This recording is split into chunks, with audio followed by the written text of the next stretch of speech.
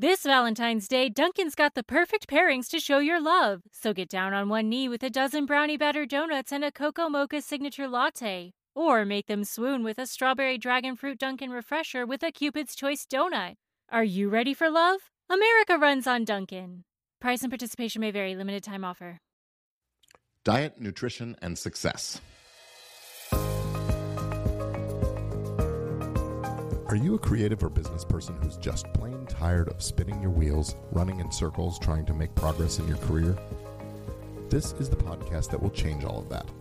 We're talking about strategies and techniques you can use to achieve more by working better and more effectively so you can reach your goals faster without having to work harder. I'm Gordon Firemark, and this is More, Better, Faster. Hi, everybody. Gordon Firemark here. I am that guy, that lawyer, entrepreneur, and coach to creative business people in the entertainment and media industries and other industries. If you are creative, I'm your guy. So listen, in the last episode, in number 53, we talked about what you consume in terms of reading, watching, listening, and thinking about. But that got me thinking about the real meaning behind the phrase, you are what you eat. So in this episode, we're going to talk about the ways that diet and nutrition interact with our success in achieving our goals and fulfilling our purposes in life. First off, I want to start by telling you about a little experiment or activity. I don't know what to call it exactly, a challenge that I gave myself in the last month, April of 2021. Recording this on May 4th. May the 4th be with you. And I did an experiment, a challenge. I called it my Caffeine and Sugar Freedom Challenge.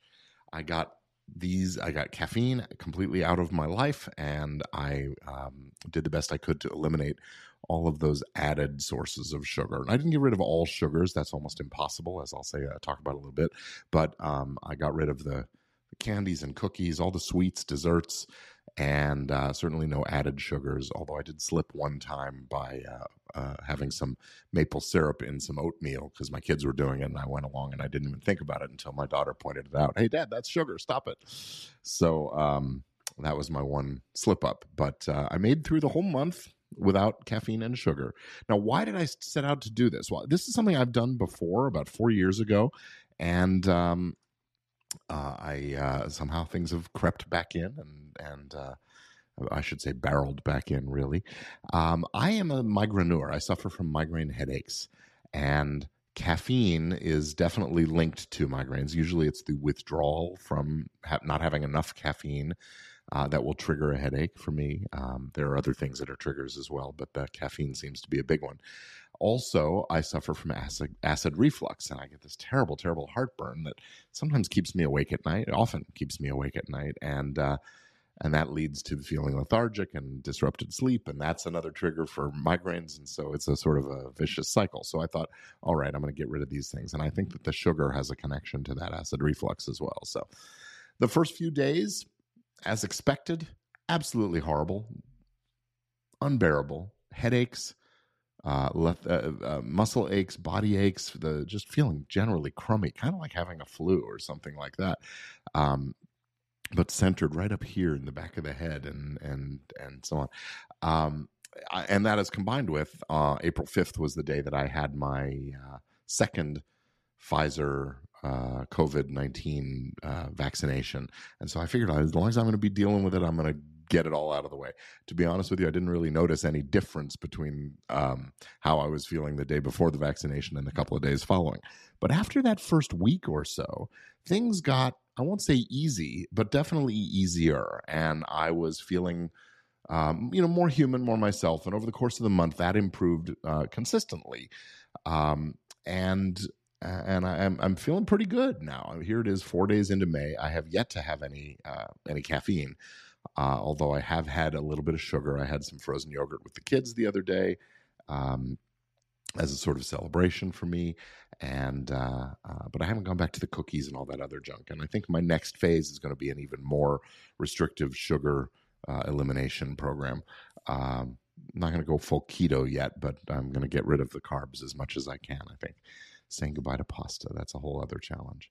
Anyway, all of this highlights how dependent we really are on these chemicals. And don't get it wrong, caffeine is a chemical for sure, and sugar is also a chemical. And there is research now showing the link between diet and nutrition and our success in the other areas of our lives.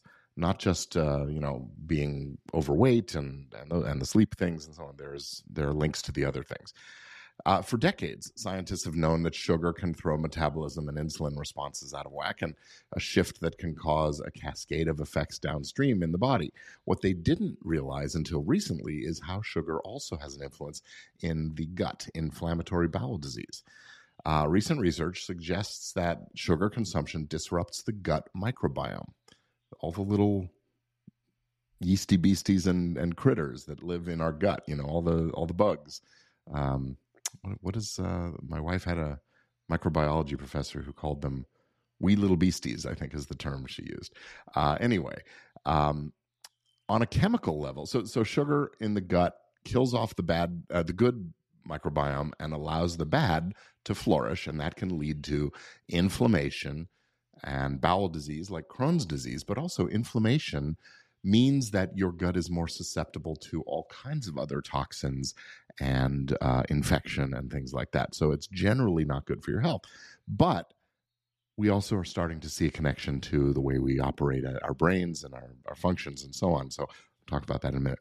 Meanwhile, on the chemical level, caffeine is very similar to adenosine, a chemical that makes us sleepy. When we drink coffee, caffeine binds to the brain's adenosine receptors, preventing the chemical from binding with those receptors. So it's a blocking effect, and it makes us tired and stops us from feeling tired, I should say.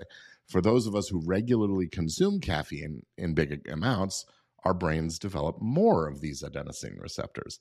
So it takes more of the caffeine to keep us awake, and we get into a vicious cycle. That explains why we become exhausted monsters when we're trying to get off of the caffeine, because the more receptors means more of it is making its way into our brains. Caffeine also builds up your adrenaline supply, and that increases your heart rate and gets your blood pumping, opens up your airways. And it also prevents dopamine from being reabsorbed into your system, and that leaves the feel-good chemical dopamine hanging around in your brain longer. Now, on the downside, though, this dopamine effect is what makes caffeine so addictive, almost as addictive as cocaine. So keep in mind that next time you're eyeing, having caffeine, that's what's happening in your brain. Is you're building up more receptors. You're going to need more next time. You're building up that resistance, and it's a vicious cycle. Now, researchers have also recently found that there's a lesser-known nervous system in the gut. They're referring to it like a second brain, and it communicates with the brain in our head. Together, these two brains play a key role in some of the disease in our bodies and our overall health. This crosstalk in communication between the brain and the digestive system is opening up new ways doctors and scientists are thinking about disease. Not only do the gut and the brain communicate through the nervous system, but also through the release of hormones and the immune system. And microorganisms in the gut help regulate your immune response. Medical researchers who are studying depression and Parkinson's and Alzheimer's and autism, amyotrophic lateral sclerosis, that's ALS, Lou Gehrig's disease, multiple sclerosis, pain, anxiety, all these neuro conditions are starting to look also at what is going on in a person's gut. My father was a neurologist, a neuropharmacologist, actually, and I wish he was still around so we could have a conversation about this and he suffered from Crohn's disease, so the connections would have been fascinating, I'm sure, to him. Anyway, researchers who are investigating ulcers and constipation and other GI disease now also have reason to focus on how the brain is functioning. So there are several examples of this. Think about this. When you get that danger sensation, that fight or flight response in the central nervous system, what happens in your gut? The enteric nervous system, this gut brain, also responds. It slows down or stops your digestion. So more of the body energy can be diverted to focusing on the situation and the threat. Fear of public speaking. Your gut will either slow down or speed up depending on what you got going on. It can cause abdominal pain and diarrhea and gas and other symptoms. Emotions, feelings of excitement or nervousness can cause that churning in the stomach. Ever had butterflies in your stomach when you were nervous or anxious? The gut-brain connection works in the other direction too. So, for example, a GI problem, inflammatory bowel disease, gas, whatever, pain, can cause anxiety and stress in your brain and the rest of your body. Studies in humans have shown that your gut microbiome is actually associated with personality traits. That's right, those wee little buggers are affecting your personality, your psychological state, including whether you feel self-compassion or empathy, emotional well-being, wisdom. And the microbiome may play an important role in social behavior. People with larger social networks and higher levels, have lower levels of loneliness, and they tend to have a more diverse microbiome in the gut. And people with psychiatric illnesses like depression, bipolar disorder, PTSD, schizophrenia, they have very different microbiome communities compared to people who have less or none of those mental health conditions. So this is true even when you take into account other factors known to impact microbiome, like age, body mass index, medical disease, and so on. Let's face it, better nutrition and diet will make you feel more energetic. It will help you have better focus. It will increase your stamina. You'll get better sleep. You'll have better moods, probably have better sex, and greater productivity, and much, much more. So here are a few just ideas about what to do to improve in this area. And you don't have to go cold turkey like I did. You could taper things off. But the goal, I think, should be to eliminate the usual suspect from your consumption. Alcohol and tobacco and other drugs are probably worth getting out or minimizing their use.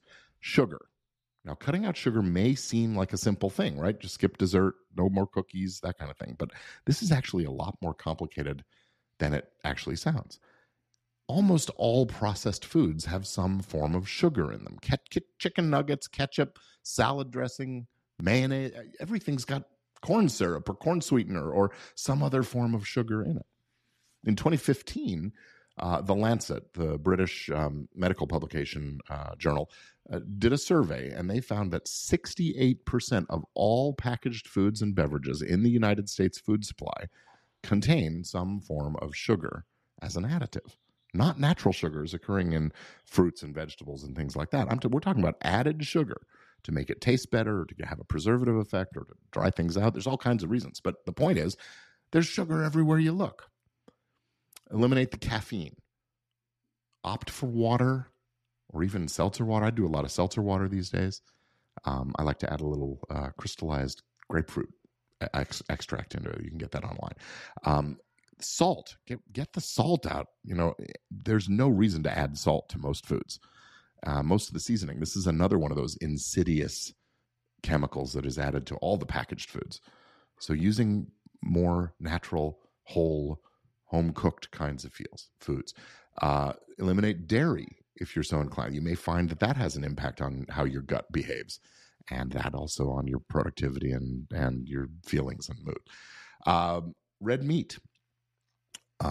Depending on your blood type, your genotype, all kinds of other things, it may be beneficial to eliminate red meat from your diet, or maybe even all meat.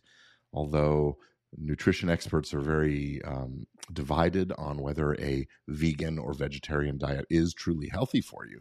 There are certainly plenty of people who've experienced great success with trying those things. So read up on this. Don't do it willy-nilly, but look at whether meat is beneficial for you. One book that you may want to look at is called Eat Right for Your Type. It talks about based on your blood type and where your genetic history originates, whether or not certain kinds of foods are worthy of avoiding or enhance or increasing intake. Maybe you want to get rid of all the carbs and focus on the meats, right? And the proteins. That's the keto diet. Again, extreme stuff to a certain extent. So do your research, investigate. I'm not recommending or advocating any of these, but I will say, let's get the sugar and the caffeine out, reduce the salt, reduce the other things, and try to focus on good quality nutrition from whole natural foods as much as possible. Increase the higher quality foods so you don't feel the need to have those low quality foods. Increase your water intake.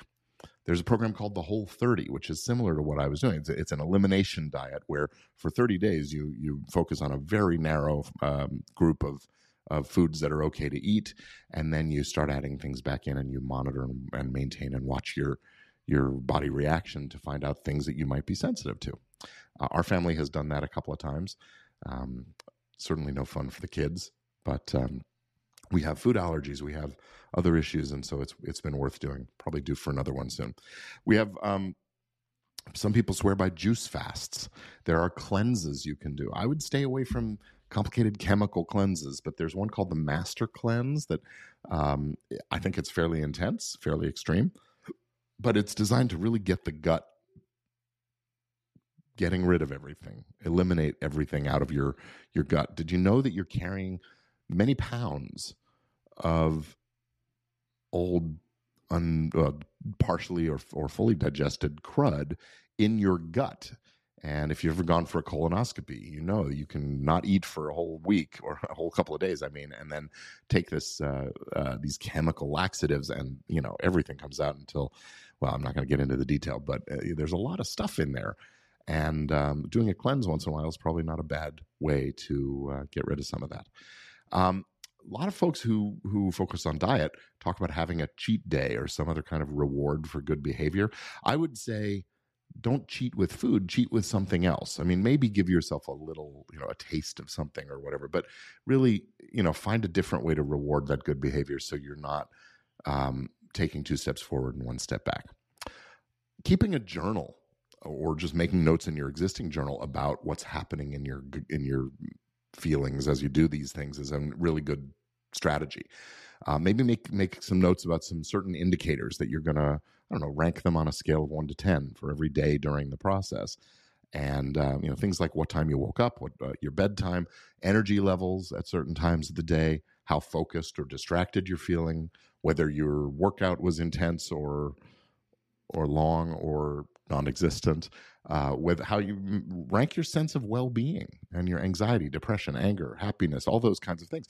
Keep a little journal of that for a month and see what happens, see how things trend. And you may find yourself seeing the benefits. I know I certainly have.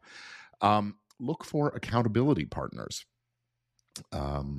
Maybe it's someone you check in with every day.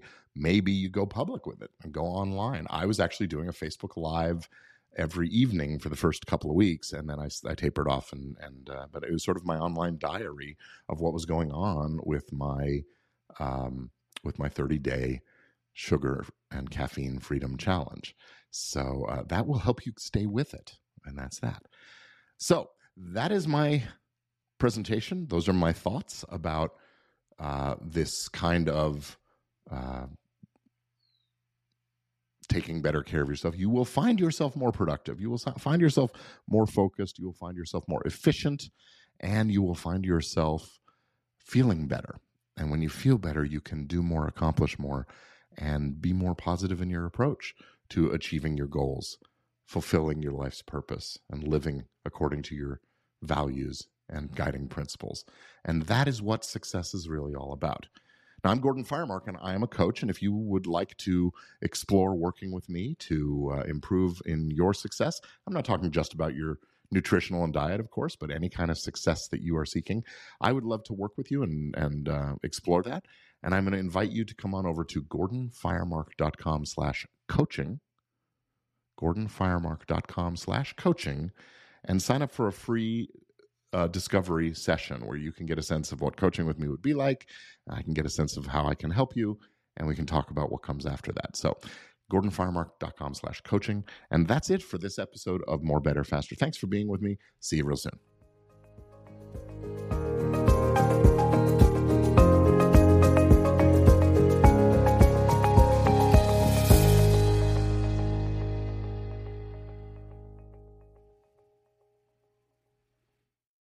Say goodbye to your credit card rewards. Greedy corporate mega stores, led by Walmart and Target, are pushing for a law in Congress to take away your hard-earned cash back and travel points to line their pockets. The Durbin-Marshall credit card bill would enact harmful credit card routing mandates that would end credit card rewards as we know it. If you love your credit card rewards, tell your lawmakers, hands off my rewards. rewards. Tell them to oppose the Durbin Marshall credit card bill.